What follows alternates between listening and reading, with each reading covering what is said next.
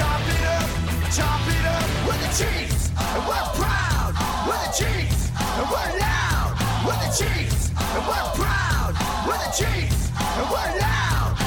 All right, welcome in. Farzin Vasugian here with you for another episode of the Chiefs Zone Podcast. Happy Wednesday to all of you. You're more than halfway through the week, getting closer and closer to week 8. Very busy episode tonight. A lot of things to get into. A lot has happened since we have last done an episode of the Chiefs Zone Podcast, so a lot of things to get into here. Obviously, the two big stories with the Chiefs this week, Justyn Ross's arrest. We'll talk about that, the details that we know so far. He did practice on Wednesday. I'll say that now in case you are behind with the news. Nick Bolton's injury. He is out for at least 6 weeks. What does that mean for the Chiefs and their defense, and also for Nick Bolton? A former Chief actually made a very interesting comment about Nick Bolton's injury. I think you'll find it pretty intriguing. It's not a talking point a lot of people are really thinking about. Talk a little bit about this Chiefs defense, how they're going to move forward without Nick Bolton. Also, Micah Parsons. Yes, Micah Parsons, the linebacker for the Dallas Cowboys, gave out his top 5. You'll definitely want to hear about this. And a whole lot more. Obviously, we will preview the game between the Chiefs and the Broncos playing this Sunday. It'll be the last time these two teams play this year because we all know the Broncos are not making the playoffs this year. That is for damn sure. Appreciate you guys downloading and listening to this episode of the Chiefs Zone Podcast. For those of you who are watching live on Facebook and on YouTube, big thanks to you guys for taking the time to watch this podcast. Very excited for this episode. A lot of things to get into here. A lot I definitely want to get into here. So very little time to waste. Before we move on, gotta give a shout out to our sponsor, SeatGeek. I'll tell you what, this is a very exciting time in all of sports because right now we've got the NFL season. We've got the NBA season just got underway this week. The NHL has been going on for a couple of weeks. Major League Soccer, their playoffs are underway. Sporting KC plays tonight. And the World Series starting very soon. This is a very rare time where you have all 5 professional sports leagues happening at the same time. And maybe you want to catch one of those games in person, whether you're here in Kansas City or elsewhere. You can do so by going to SeatGeek. And if you've never purchased from SeatGeek before, I've got a little gift for you. Use my promo code Farzin and you can get $20 off your first purchase from SeatGeek. Go to SeatGeek.com. At checkout, once you get your tickets, enter the promo code Farzin. You will save $20 from your first purchase. This is only good for new SeatGeek customers. So if you've never purchased from SeatGeek before, now is the time to do so. There's a lot of sports going on right now. Also college sports. Forgot to mention that as well. So you got all 5 professional sports leagues going on right now, as well as college sports, and you also got MMA, boxing, WWE, or even concerts. Anything you want, SeatGeek has it. So go to SeatGeek.com, use my promo code Farzin, and this is only for new customers only. By using that promo code, you will save $20 off your first purchase.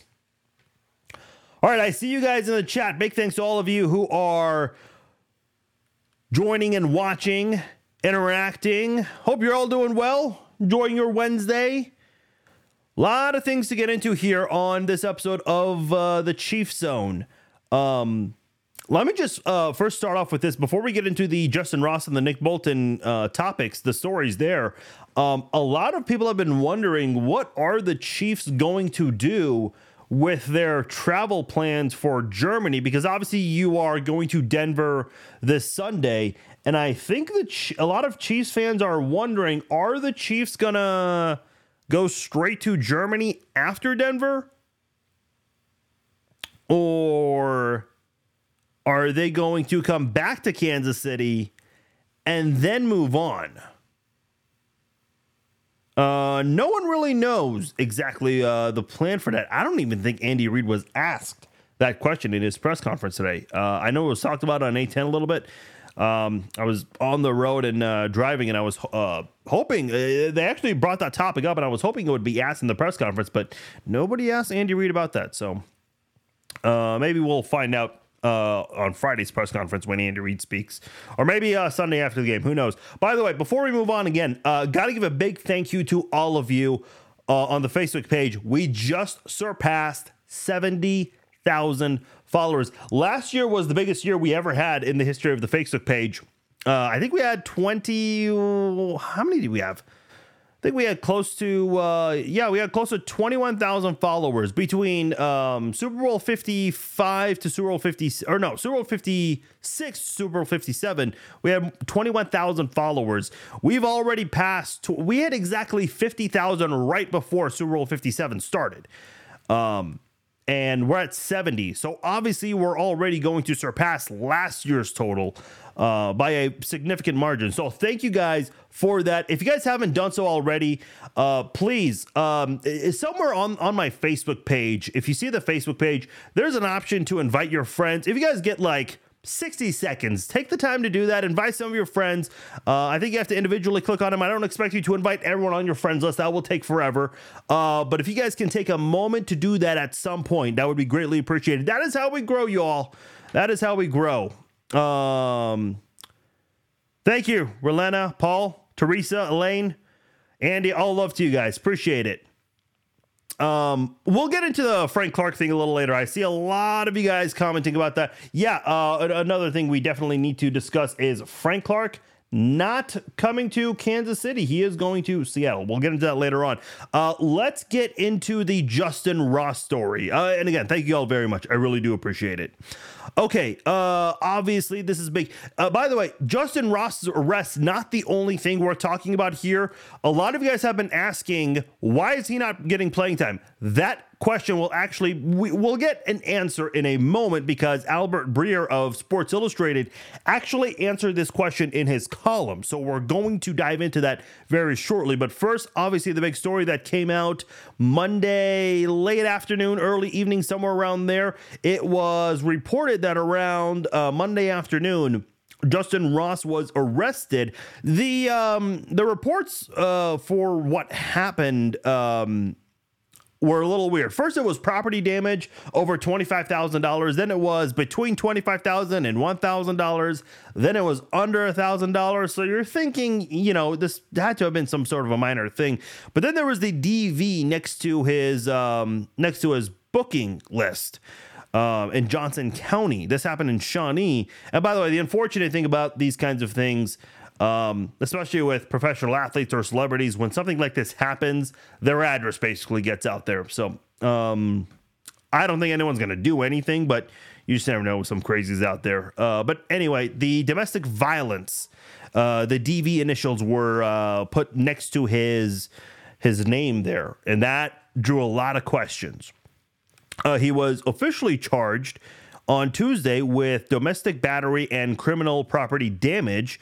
The victim on the phone told the police dispatcher that Justyn Ross was, quote, dragging her through the home. Now, this is believed to be Justyn Ross' girlfriend who was calling. So obviously some sort of in-home incident that took place. And the victim also told the police dispatcher that he was tearing up the home. By the way, please keep one thing in mind. These are not this is not my recollection of the story. No one was there. I was not there. Because I'm getting tweets from people, comments from, oh, you don't know what the Chiefs know. Well, no one's ever, I at least never claimed to know anything. I'm just simply giving you guys what's reported. So please don't be upset if you're not happy with anything that's here. I do agree. Yeah, of course, innocent until proven guilty. But what we do know is he was arrested, was released Tuesday. He appeared in court via Zoom Tuesday afternoon, pleaded not guilty, and he was released from police custody around 4 p.m. Tuesday. The part where he pleads not guilty, not the biggest surprise. You always see that with these kinds of things. It just so happened on the same day, Albert Breer, who does a lot of stuff in the media, in his Sports Illustrated weekly column, he addressed Justyn Ross not getting playing time. This is probably the question I have received the most since week one. A lot of you guys have been asking, why is Justyn Ross not getting playing time? According to Albert Breer, in his column, Ross has been struggling in practice. The exact quote is inconsistent in practice. He specified lack of speed and struggling with route running. That appears to be why Justyn Ross is not getting more playing time.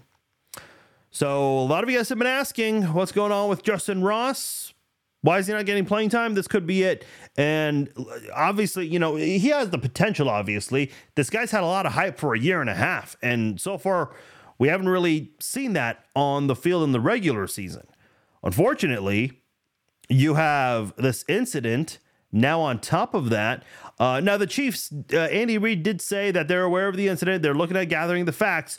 But Justyn Ross did practice with the team on Wednesday. Patrick Mahomes was asked about the incident, not the incident itself, but more so about Justyn Ross and how do you respond to him as the leader and captain of the team. And Mahomes gave a pretty good PR/MVP type of answer where he said, hey, the locker room is a brotherhood. We pick each other up, especially during times like this. So, which is no surprise. I think that's what you expect, especially someone who is still given a chance to stay on the team. I will say this, not that the Chiefs are jumping to conclusions. Obviously, they let him practice today and will continue to keep him on the team moving forward. But if you're struggling in practice and you have these issues going on off the field, it's not a good look for you.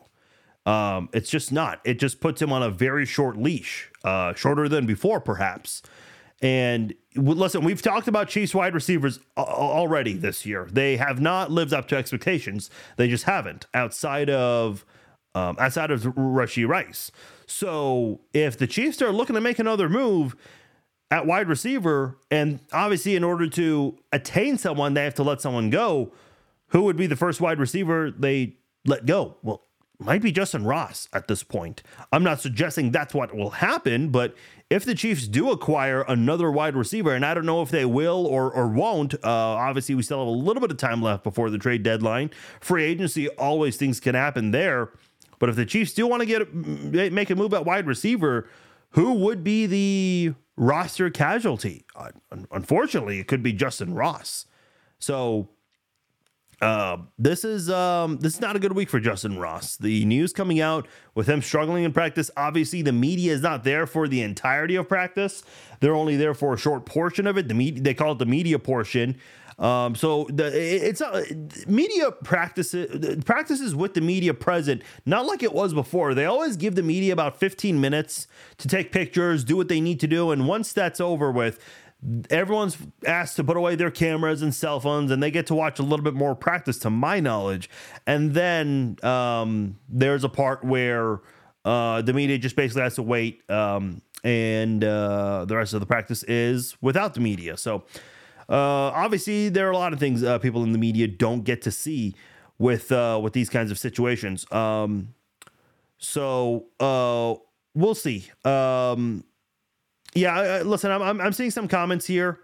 We don't know all of the facts yet, and I think it's important to keep that in mind. And I think the NFL will. And I will say this, because I know a lot of people are comparing this to the whole Tyreek Hill thing. Well, I will say this. There is a significant difference here because with Tyreek Hill, he was never arrested, nor charged, nor convicted. Justyn Ross has yet to be convicted. That's important to note. Whereas here, Ross has been arrested. He has been charged with 2 counts. Tyreek Hill never was. And by the way, that second police report that came out in the Tyreek Hill incident, Tyreek Hill's name was not even on that. So I understand what people are trying to say and letting all the facts play out. Yes, you can say that about any case.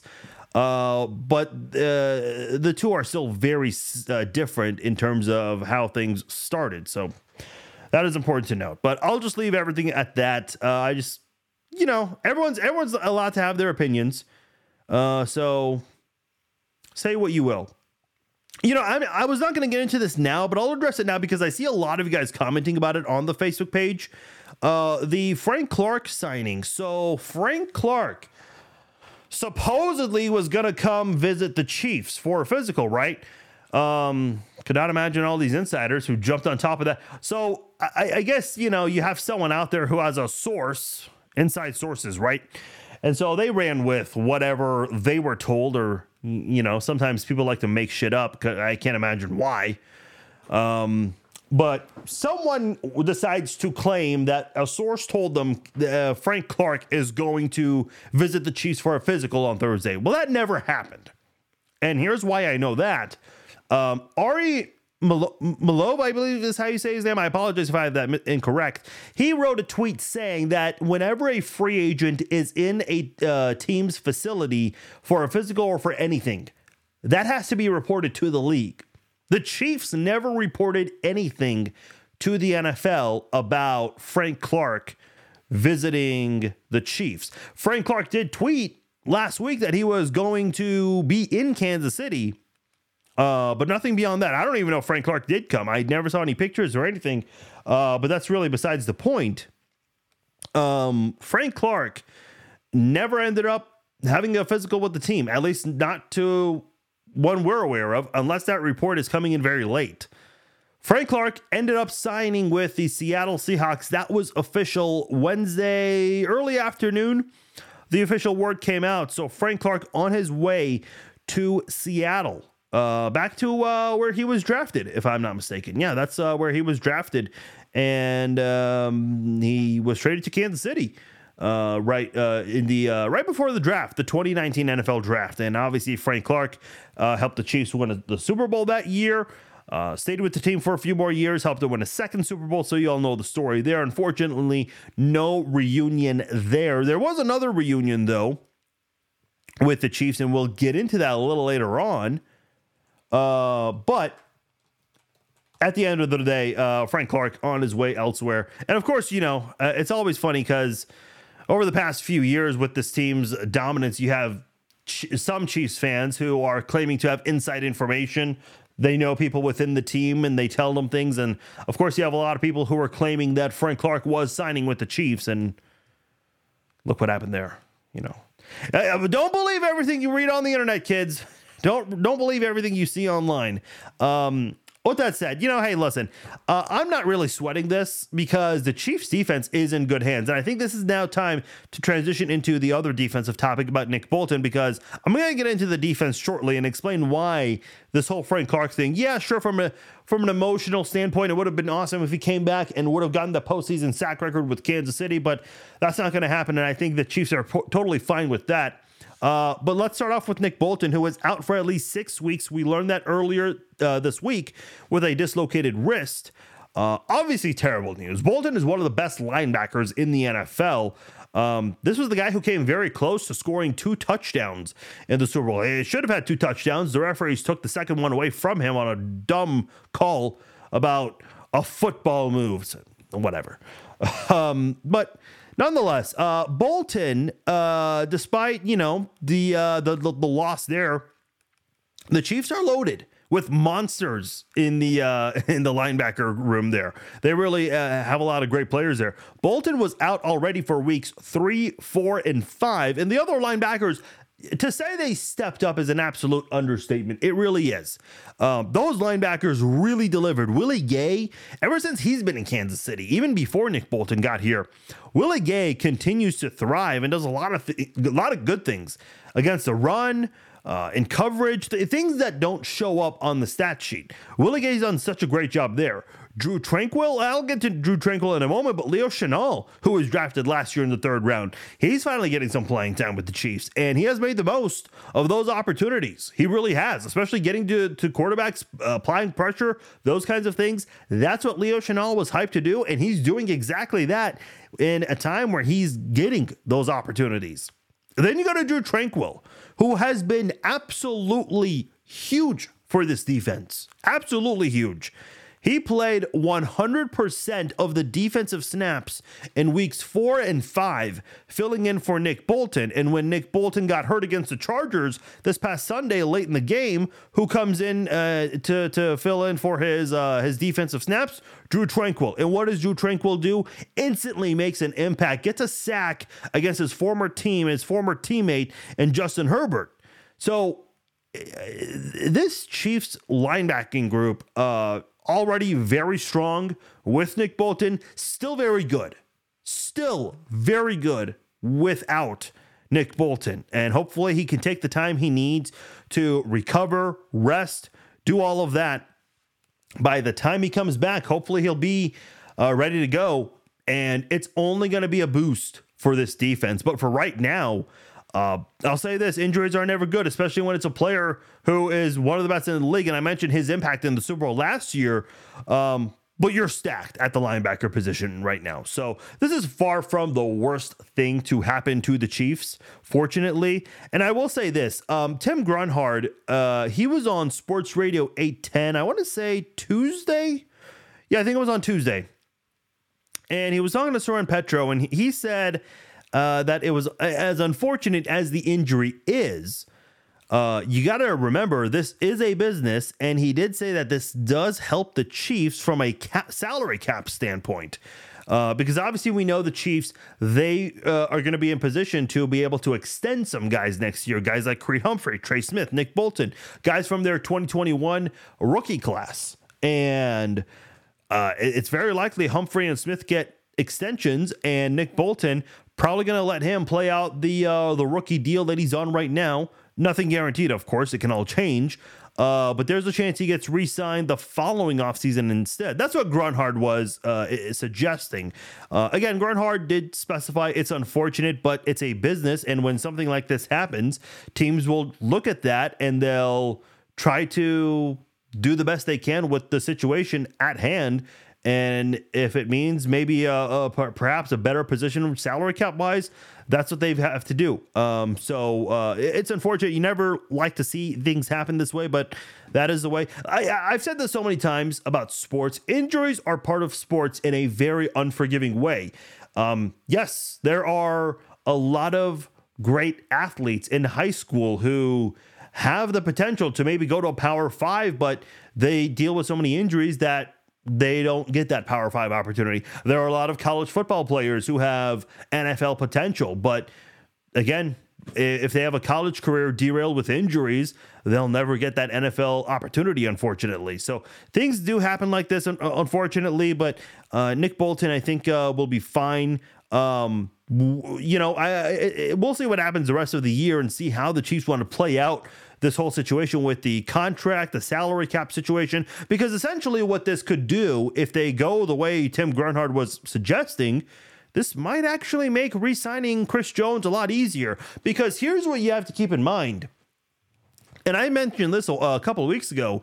What if you sign Chris Jones to a 3 or 4 year deal and you front load that contract? That way you can maybe pay Humphrey, Smith, and Bolton a little less in their first couple of years, but then you heavily backload those contracts. I don't know. I'm not the general manager. I'm not good with this stuff. I'm far from a cap wizard. So, but I'm just throwing ideas out there, because Chris Jones is a very important part of this piece. I'll say this right now. Because what did I say during Chris Jones' holdout? I said this even before his holdout. Prioritizing the offensive line is more important than the top defensive tackle in the league. But I've got to say, man, because obviously the big story with the Chiefs this year is Patrick Mahomes has the best defense he's ever had this year since he's gotten to Kansas City. And this has actually made me change my mind a little bit. Where to the point where, and I'll admit being wrong on this, perhaps re-signing Chris Jones might be more important than Creed Humphrey and Trey Smith in a way. The amount of money it might take to extend Humphrey and Smith is the same as Chris Jones, but man, the impact Chris Jones has, and he does not look like he's slowing down anytime soon. I know he's going to be in his 30s after this season, but still, this is a guy who is just delivering, and everyone around him is playing well too. It's not just Chris Jones, because what was all this talk that without Chris Jones this defense would be bad? Well, they look just fine in the Week 1 game against the Detroit Lions, but you look at this defense now with Chris Jones, dude, this defense is insane. They're the only defense, by the way, to not allow an offense to score over 20 points. Again, listen to that carefully. They're the only defense to not allow an offense to score more than 20 points. Obviously, that's not including the pick 6 in Week 1. That was obviously the offense's allowing than it was the defense. And the Detroit did score 21 points in that game. Obviously, one of those touchdowns the offense, the Chiefs offense was responsible for, not the Chiefs defense. So the Chiefs defense has been great this year. They really have been. I think the last time I can really recall a very good defense like this was 2013. And I think the difference, the 2013 defense was special. The guys you had, Eric Berry, Derek Johnson, Tamba Hali, Justin Houston, Ron Parker, so many good players on that defense. Dontari Poe came along and did well for a little bit. Sean Smith, Marcus Peters. You had a lot of great players on that defense. But what this defense is doing now with their unit, they have been going up against some good quarterbacks. Yes, the Broncos are terrible, but Russell Wilson has been playing well this year. Justin Herbert is one of the better quarterbacks in the NFL. Jared Goff played great last year, still doing good this year. Trevor Lawrence, one of the better quarterbacks in the NFL. The Chiefs have not let these quarterbacks roll over on them. The worst this defense looked was the first half of this past Sunday's game. That's it. That's the only time this defense has looked bad. And that's impressive. And to go 7 weeks and you just had one bad half and you improved in the second half, not just improved, you absolutely shut out the Chargers defense. I mean, you talk about adjustments made, and the Chiefs did exactly that. And by the way, I know we talked about the linebackers earlier with Nick Bolton and Chris Jones a little bit. Mike Dana, look at him. He has 4.5 sacks. I talked about Mike Dana on social media this week, and that we're not really talking about Mike Dana enough. And we need to give this guy his flowers, not just because he's playing well, but let's compare him to Nick Bosa of the 49ers, who, by the way, the 49ers, what's going on there? Nick Bosa has 2.5 sacks. Mike Dana has 4.5. Guess which one's hitting the bank? Not the guy that has more sacks. George Karlaftis looking really good. Doesn't have as many sacks as Mike Dana, but he's continuing to bat down passes, just like how he did last year as a rookie. Charles Omenihu, who just came back from suspension and in his Chiefs debut, one of the best defensive debuts I can recall in Chiefs history. Not an NFL debut, just a Chiefs debut. So it could be a free agent, rookie, whoever. But in terms of a defensive player playing their first game as a Chief, I'm just looking at Charles Omenihu, and I cannot recall anyone in their first Chiefs game who looked good. Maybe Marcus Peters, because I remember in 2015, on the very first snap of the game, Marcus Peters did get an interception. And that, allowed him to lead the league. I think he led the league in interceptions that year or close to it. I can't recall exactly, but he won Defensive Rookie of the Year too. But with Omenihu, he went in there and got 4 pressures on Justin Herbert, 2 QB hits, a sack. The most important part, though, was a pass deflection that led to an interception by L'Jarius Sneed in the red zone. That, to me, was the most important play that Omenihu had on Sunday. When you can get a red zone takeaway, that is huge, because all that hard work to get to the red zone and not even get a field goal out of that, that's huge. And that's a big reason why the Chiefs were able to hold the Chargers to 0 points. In fact, when the Chiefs struggled in the first half the way they did defensively, and in the first drive of the second half, letting the Chargers march down the field, that red zone interception changed the entire complexion of that game. It really did, because we never saw the Chargers come close to the red zone again after that. In fact, I think the Chargers went more than 15 minutes without picking up a first down. So the Chiefs just absolutely kept the Chargers in check. And again, this is a Chargers team they were coming into that game scoring more points per game than the Chiefs. So I know a lot of people are saying, well, the Chiefs have not played anyone with a good record. Yeah, but they've been playing some good offenses this year.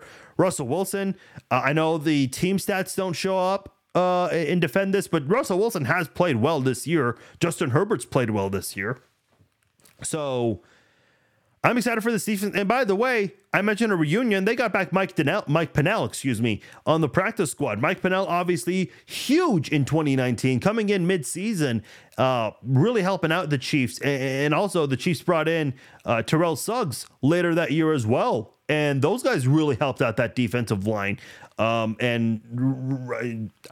became a stout defense after that. So we'll see what happens with Mike Pennel. Obviously, he's on the practice squad for now, but he's familiar with the defense. So we'll see what happens there. And by the way, how cool is it? Because Mike Pennel, he tweeted about a month or two ago that he missed Kansas City, and he missed like the barbecue or something like that. I don't remember the exact tweet. Now he's back here. How cool is that? Obviously back here where he felt like he belonged. Listen, the defensive backs have been great as well this year. We talked about that last week's episode. Among all defenses in the NFL, the Chiefs, I mentioned only defense to not allow an offense to score more than 20 points. Obviously, the Lions game, different because that was the pick six. Offense was responsible. Chiefs are second in the NFL in points per game with 15, behind Baltimore's 13.9. This includes a pick six, of course. They're seventh in total defense. This defense is damn good, man. And I'll tell you what, I know a lot of people are thinking about that Miami game. And let me say this about Miami. Miami is number one in every offensive category. Points per game, total offense, passing, rushing. But they have more losses than the Chiefs right now. Only by one, but still. For a team that has this invincible offense, they did not look as invincible against the Philadelphia Eagles. And I think the things that the Eagles and the Bills have done against Tua and the Dolphins, the Chiefs absolutely can do in Germany, 100%. So I'm very much looking forward to that game. But when you look at this Miami team, yeah, they're dominant in every offensive category, but their defense is not very good. Not very good at all. They're the sixth worst in points per game allowed and 12th worst in total defense. Kind of reminds you of the Chiefs defense during the Dick Vermeil era. A great offense, awesome offense, but the defense, unfortunately, was not there every time. And in fact, they were struggling more times than not. So I'm kind of thinking Miami follows that path a little bit where, yeah, they have this championship potential, no question about it. But that defense is not going to be there. And Kansas City's defense, not the case. Kansas City's defense is top 10 in the NFL right now in sacks and quarterback hits. That right there is going to help you repeat as Super Bowl champions. That's exciting. That's very exciting. Before we move on, got to give another shout out to another sponsor, Cable Dahmer Kansas City Cadillac. Very excited to be partnered up with them. I recently purchased a Cadillac from Cable Dahmer. I'll tell you what, man. Hey, you want to go get your car buying needs figured out? You want to talk to a dealer that's going to help you answer all of your questions? You're looking for someone honest, someone that's informative, going to give you all the information you need to know. Go talk to Scott Toddy over at Cable Dahmer Cadillac in Kansas City. He helped me with all of my car buying needs, helped me get exactly what I wanted. Scott was very helpful and informative with that. And by the way, I'll say this is actually my first time getting a brand new car. So obviously a lot of these newer cars, they have all these cool features with their technology. They call it the technology package. And from Cable Dahmer Cadillac, Mike, one of his duties there is to help introduce you to the technology package over at Cable Dahmer once you purchase your new vehicle. And he went through everything with me, really a thorough breakdown of everything I need to know. My car has Wi-Fi. That's pretty cool. I've never had Wi-Fi in a car before. And Mike really helped out with all of that. And by the way, since I'm name dropping people, got to give another name drop. If you have a General Motors vehicle, so Cadillac, Chevrolet, I know I'm forgetting a couple others. You want to service your vehicle, get things fixed up, go talk to my guy Brock Smith over at Cable Dahmer Cadillac. He's a service specialist, and I'll tell you what, a lot of times, like, I'm not the best with cars. Brock's pretty good at explaining things to me. So if there's something wrong with my car that I had no idea about, he'll tell me the issue, but he'll also tell me what that means. A lot of times I've taken my cars to other places and they tell me, oh, this car has this kind of an issue, but they don't ever explain what it means. And when you ask them, they're very vague about it. And if you want to get someone that'll actually explain things to you about your car, Brock Smith is the guy. So I name dropped a few people there. Cable Dahmer Cadillac, I cannot suggest them enough. You want a new car, whether it's a Cadillac or another car, go talk to Scott Toddy over at Cable Dahmer Cadillac in Kansas City. All right, Cowboys linebacker Micah Parsons ranked his top 5 teams. I guess he does a podcast for Bleacher Report. I'm not sure. I'm not exactly sure what this is. But I saw it and I knew I definitely had to bring this up here. So he ranked his top 5 teams. Number 1 is the Eagles.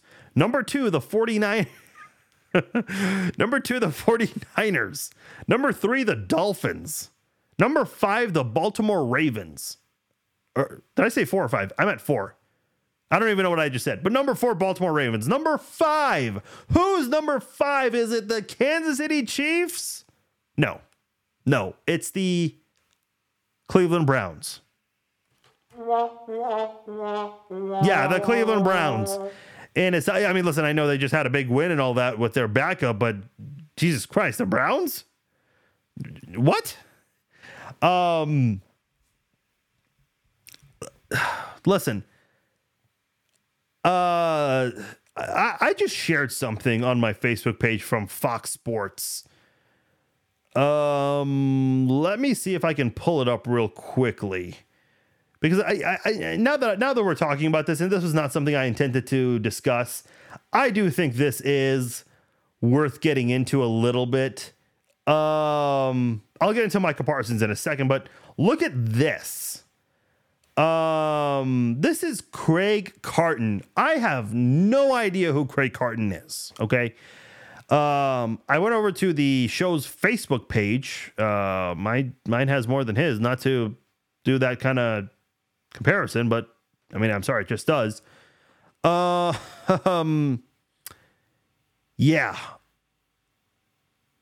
This is his AFC and NFC rankings. I don't know why you're doing a top 4. It's a little weird. You usually don't see top 4 unless you're doing like a Fab 4 or something like that. Do you guys really believe the Dolphins are not a top 4 AFC team? Do you really believe the 49ers, after losing 2 in a row, are the number 1 team in the NFC and that the Eagles are number 4? Here's my point with this. There are a lot of people out there that do anything to get clicks, attention. And listen, I guess, you know, I'm guilty of contributing to it. But it's also a topic I saw a lot of Chiefs fans talking about. So I've always said, whatever you guys are talking about, I'm always willing to discuss. So I don't really know at the end of the day, like, does Micah Parsons really? And by the way, I did not address this. Micah Parsons, he did clarify on his reason. He said that even though Patrick Mahomes and Travis Kelce are great, that you don't fear for anybody outside of those guys. And he said, quote, these teams, the top 5 teams, Eagles, 49ers, Dolphins, Ravens, and Browns, have more talent than the Chiefs. Dude, I'm just going to ask this question right now.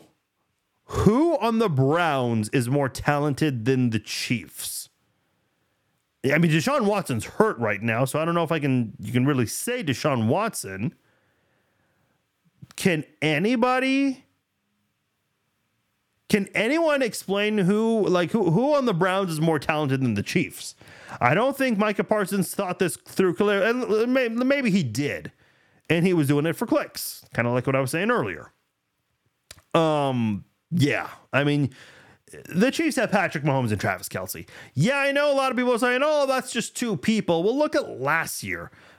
Even with Juju Smith-Schuster, that is, Patrick Mahomes and Travis Kelce really carried this offense, as well as the offensive line. But, you know, for a lot of people who keep saying, well, the Chiefs are not going to win a Super Bowl with this wide receiver unit they have. You want to look at last year's wide receiver unit? McCole Hardman missed a ton of games. Juju Smith-Schuster missed a few games, and when he came back, he wasn't the same. Kadarius Toney missed a lot of time. I mean, what about last year's offense was different from this year's? By the way, Mahomes had the 2 worst offensive tackles, and he almost won MVP unanimously and won the Super Bowl.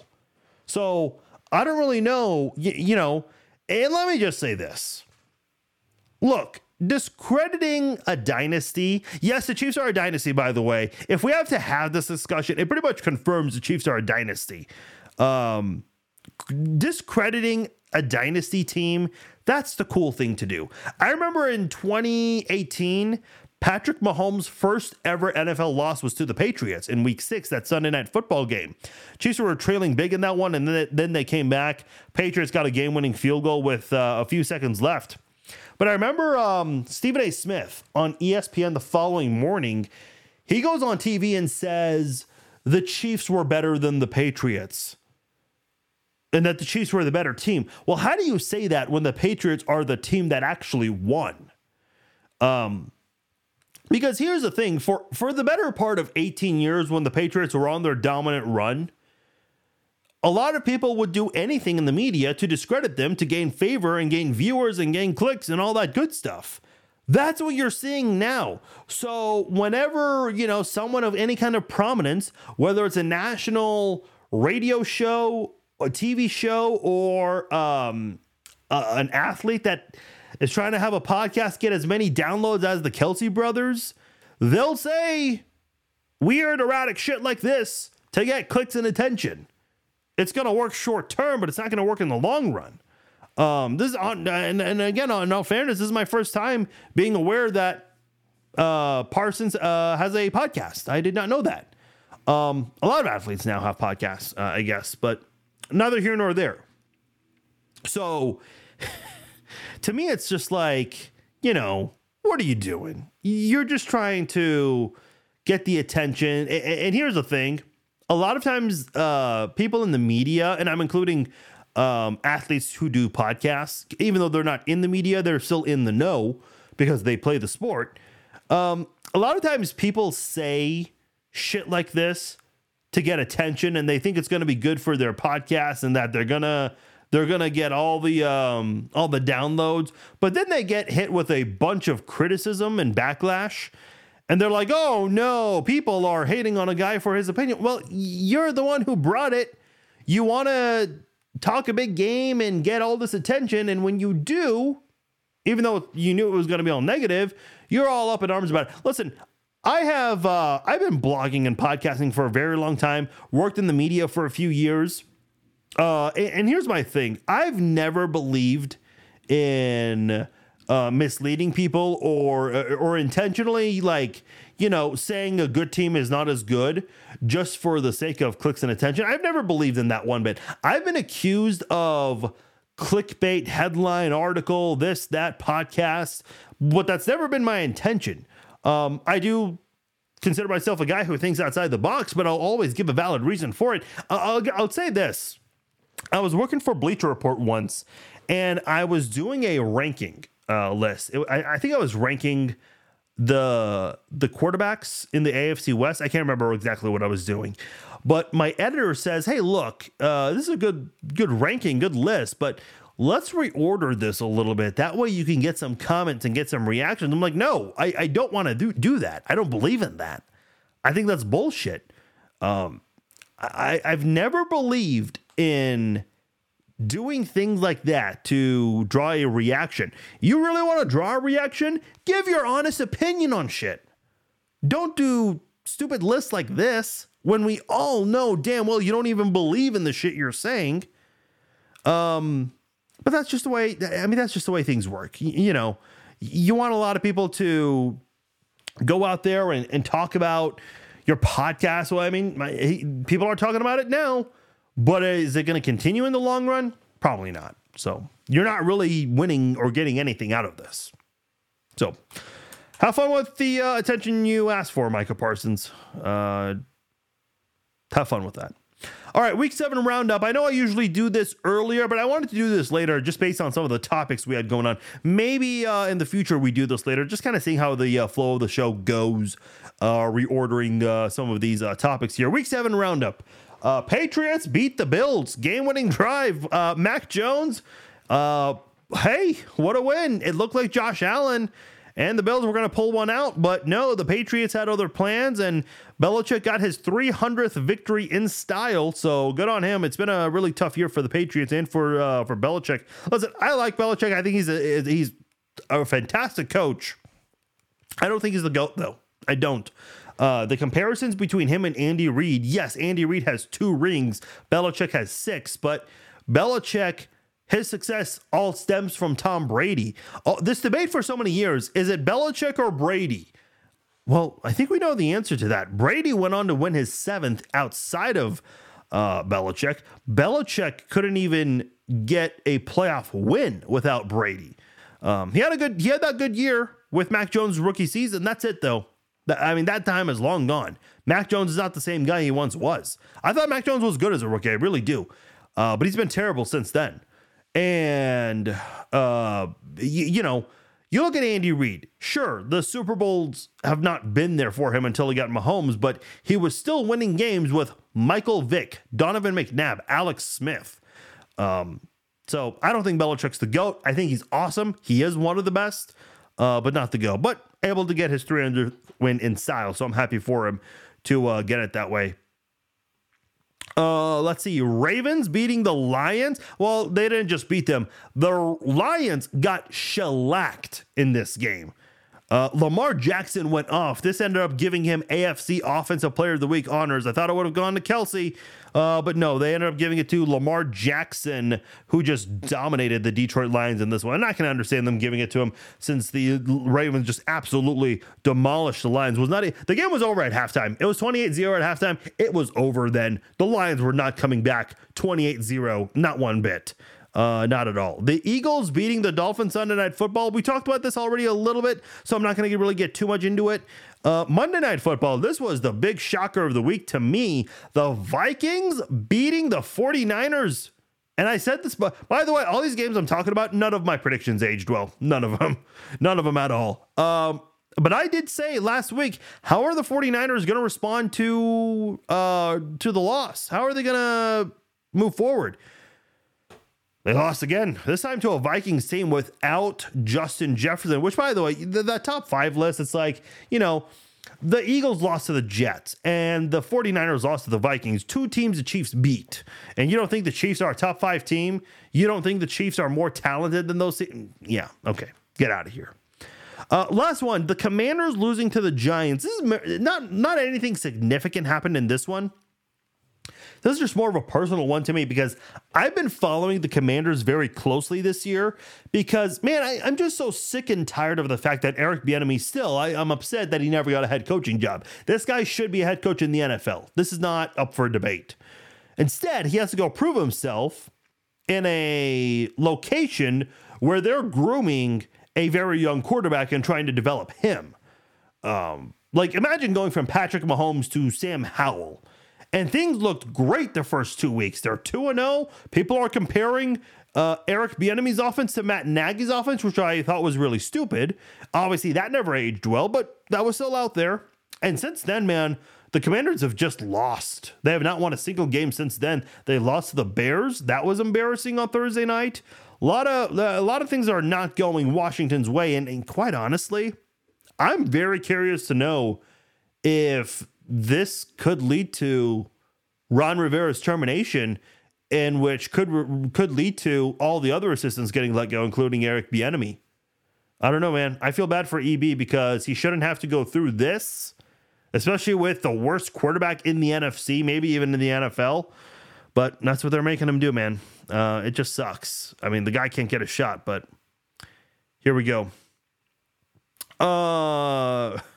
Davis says Tyrod should be starting for the Giants, and Ron Rivera is a terrible head coach. Man, I love Ron Rivera and what he did in the past in Carolina. But, man, it just seems, I don't know why. He just is struggling in Washington. And listen, he's got a great backstory with his personal life, his win in his personal battle. But it's just not panning out this year. It's really not. It's really not.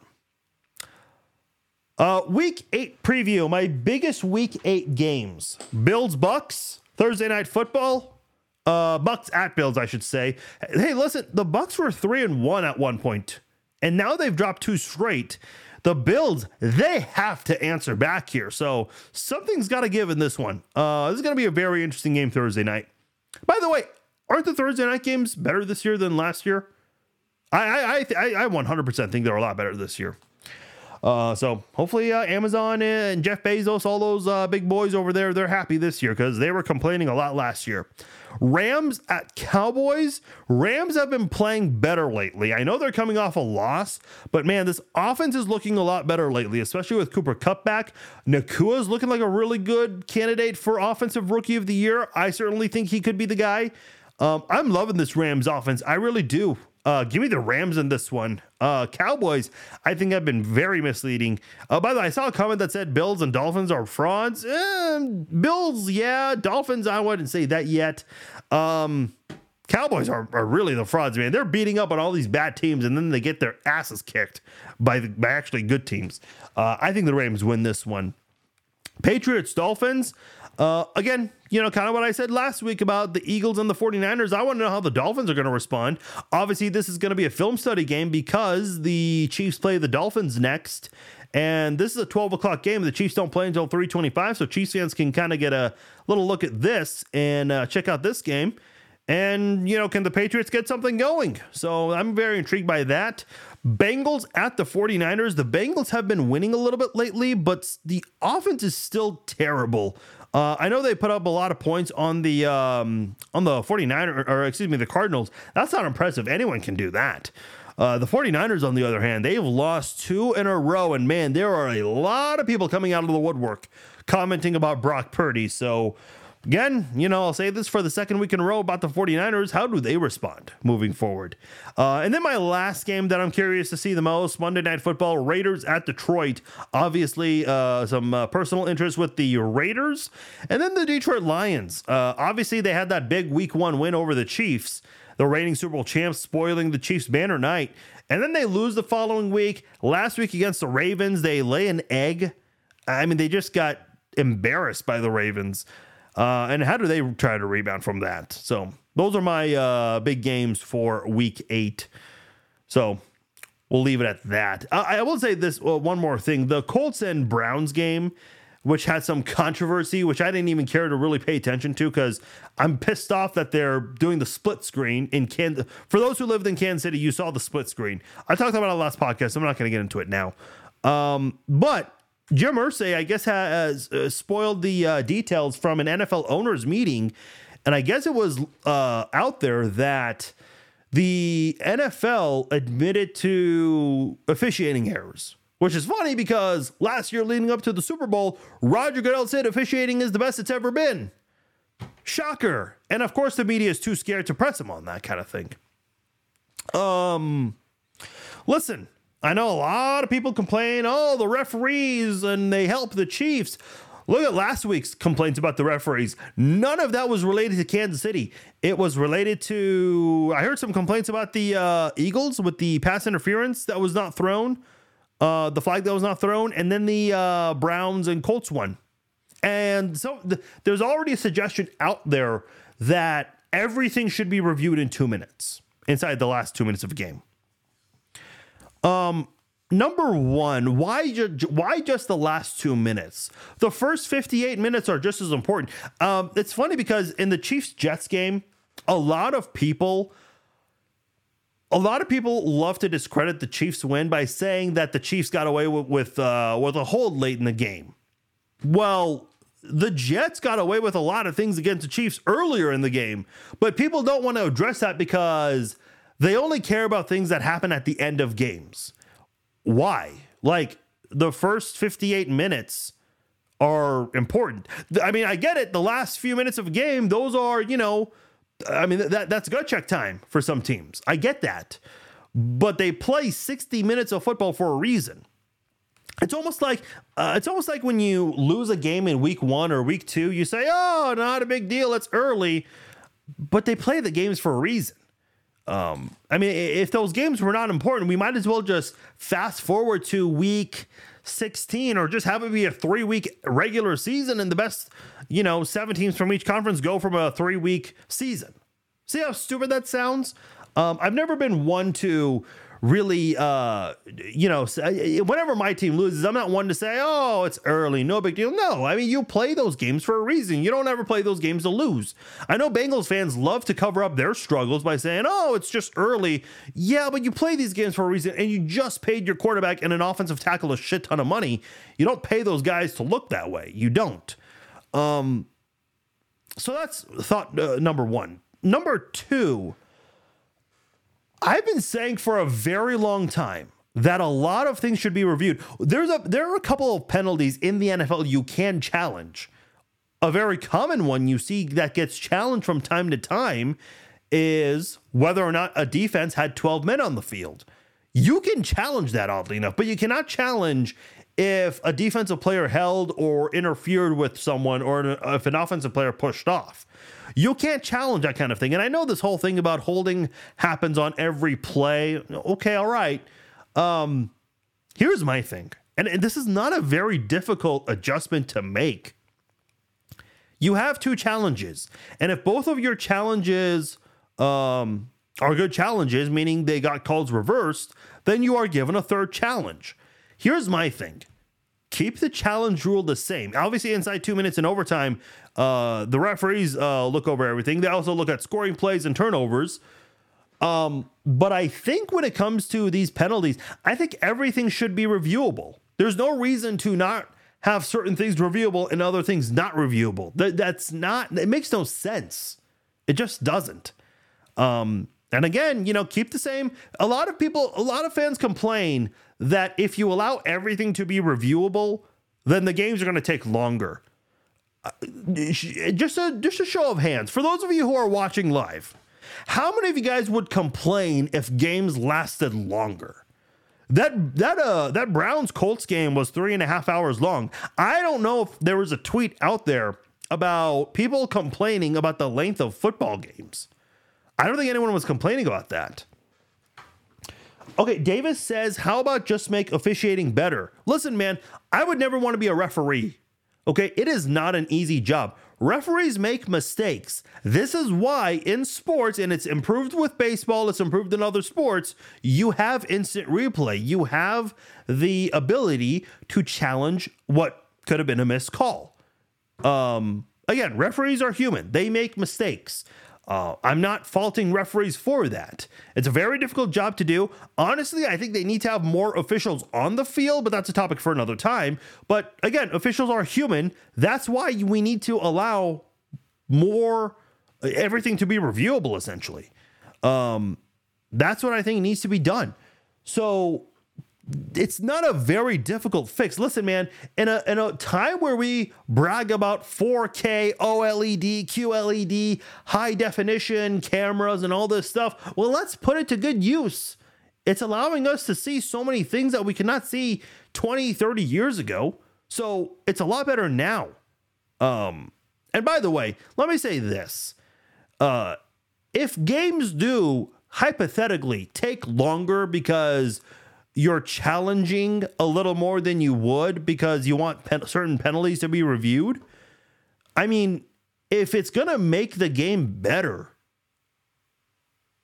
why take issue with it?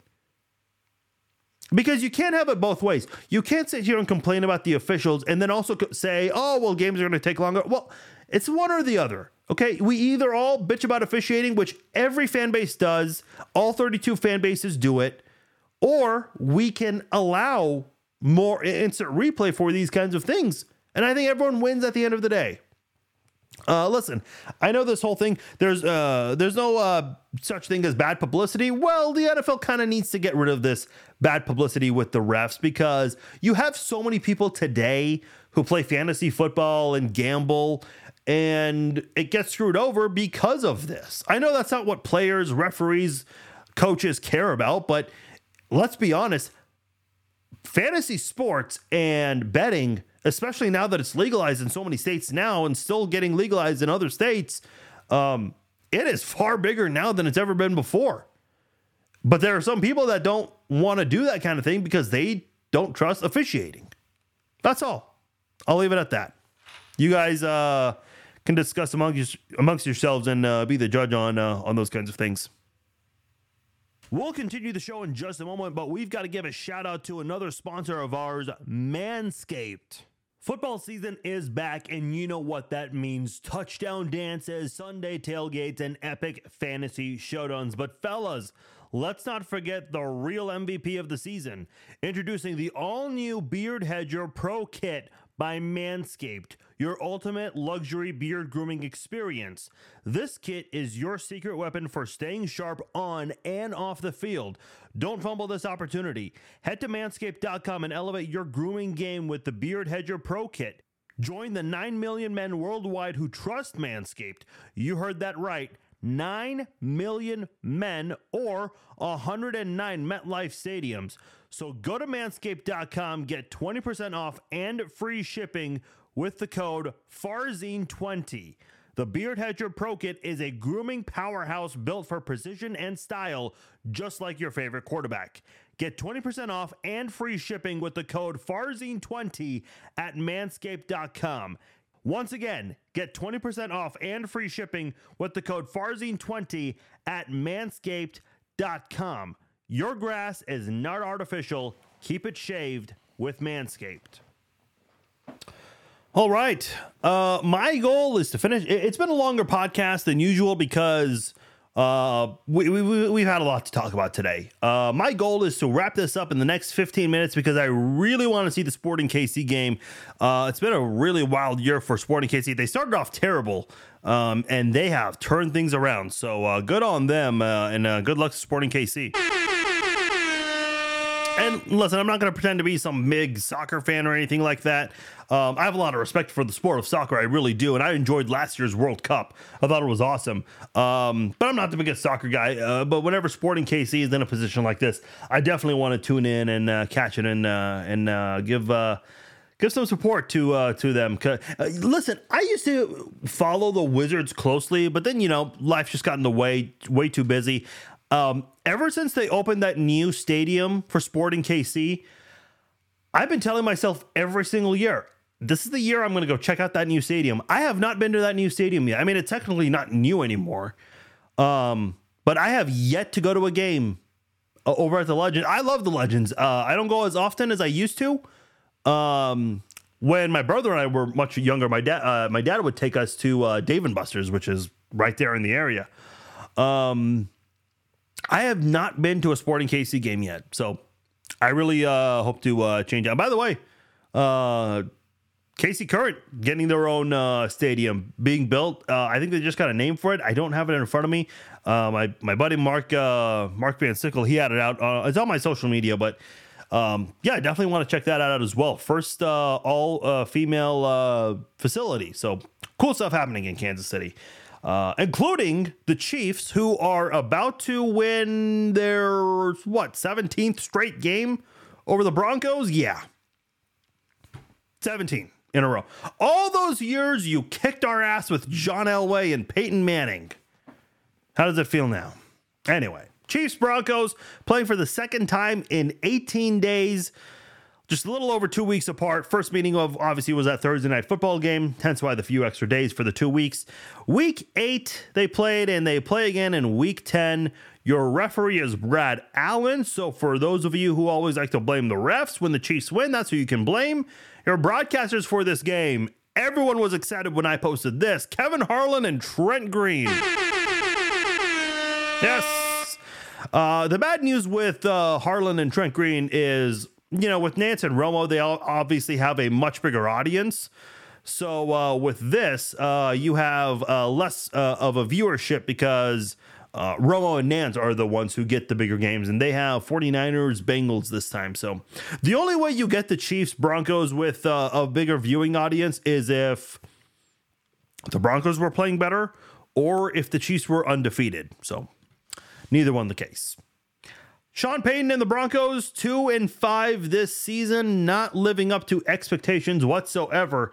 Denver offense, we talked about this a couple weeks ago. Offensive coordinator Joe Lombardi, 21st in total offense, 23rd in passing, 17th in rushing, 19th in points per game. So really just a below average offense. They have looked good at times. Russell Wilson, I mentioned earlier, playing pretty well. He's 16th in passing yards, 5th in touchdown passes with 13, has just 4 picks on the year. So not a bad season for Russell Wilson. Javonte Williams, 272 rushing yards. He's averaging 4.3 yards per carry. Jaleel McLaughlin with 235 yards, averaging 6.9 yards per carry. Williams' yard per carry average has improved a little bit since the Chiefs last played them, which was not too long ago, but still, this is more of like a running back by committee type of team. So you never see like one standout running back.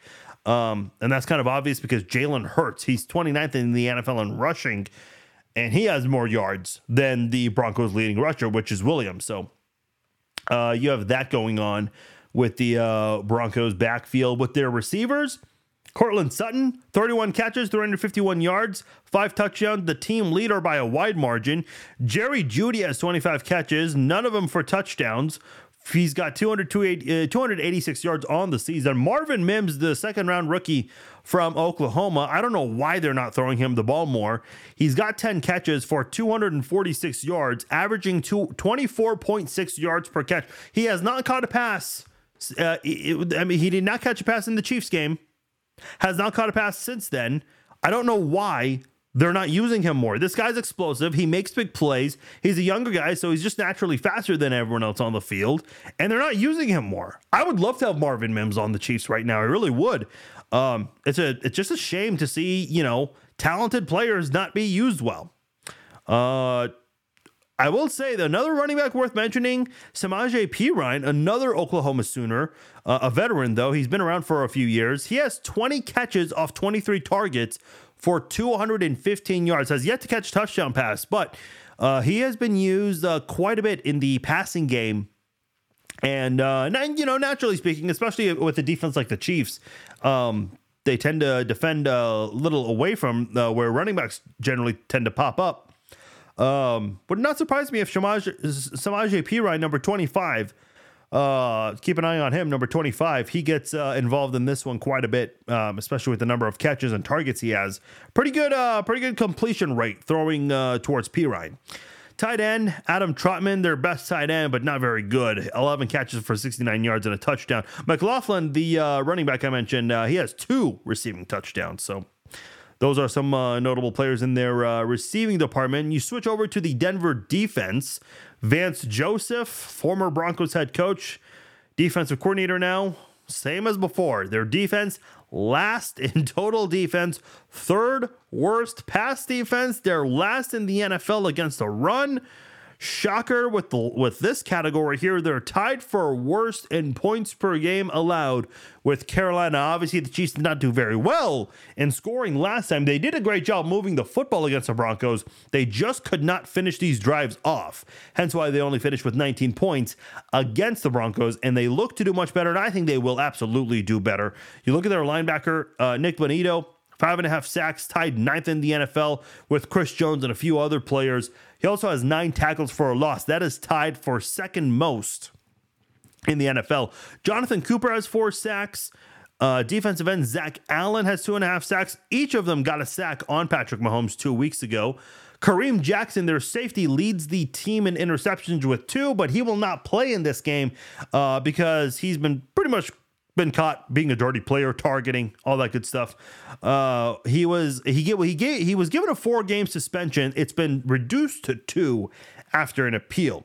Other safeties, PJ Locke and Justin Simmons, they each have a pick so far this year. And then cornerback Patrick Surtain, the second, obviously the son of former Chief Patrick Surtain. He has an interception on the season, and I know Benito has the 5.5 sacks and 9 tackles, 9 tackles for a loss, but I still think Pat Surtain is their best player. A lot of rumors out there of a lot of trade rumors that Surtain could be on the move. So this could be his last game as a Bronco. Maybe yes, maybe not. We will see, but that is nonetheless the terrible Denver defense in a nutshell for you. And I do want to go back to Marvin Mims, their wide receiver, who's also a very good returner. He does not get a lot of returns, but when he does, look out. He's got 35 0.2 yards per kick return. He has the longest kick return of the season, a 99-yard touchdown against the Dolphins. That's the one where the Broncos gave up 70 points, and that was the only highlight they had in that game. He also averages 18.5 yards per punt return. That's the second best in the NFL. Will Lutz, a good kicker for them. 12 of 13 field goals made. And then their punter, Riley Dixon, still the same as before. The fourth worst gross punting average and just below average when it comes to net punting amongst other punters in the NFL. By the way, interesting note on Harrison Butker, since we're talking about kickers. Harrison Butker's made every PAT and every field goal. Only 3 kickers have made every field goal in every PAT. Harrison Butker is one of those 3. So obviously a very good season for Harrison Butker nonetheless. But that is the Denver Broncos team in a nutshell. Look, I'll just say it. I know we expect a massive blowout. I don't know if that's going to happen, but I will say this. I think the Chiefs offense looked better this past week. I think Mecole Hardman's return is only going to help, and I think Mecole's going to get more involved with the offense this time. Obviously, that big punt return really helped put things away. The Chiefs did finish that drive off with a touchdown pass to Isaiah Pacheco. And overall, I think this team in general playing much better football now. They have to listen. After the Broncos game last time they played 2 weeks ago, I was on here after the game, despite the win. It was kind of a somber victory podcast because I was spending a lot of time talking about the receivers and how the Chiefs need to address the receivers. They need some help there. Well, they went out and got Mecole Hardman, and Rashee Rice has been getting more playing time. Travis Kelce has been kicking a lot more ass lately. Especially when Taylor Swift is there. There we go. The first Taylor Swift mention. It took an hour and 10 minutes to mention Taylor Swift. The offense is playing better. Listen, I don't subscribe to that whole stat about Travis Kelce playing better with Taylor Swift and not playing as well without. No, I don't subscribe to that stuff. That is all a massive coincidence. I will say this.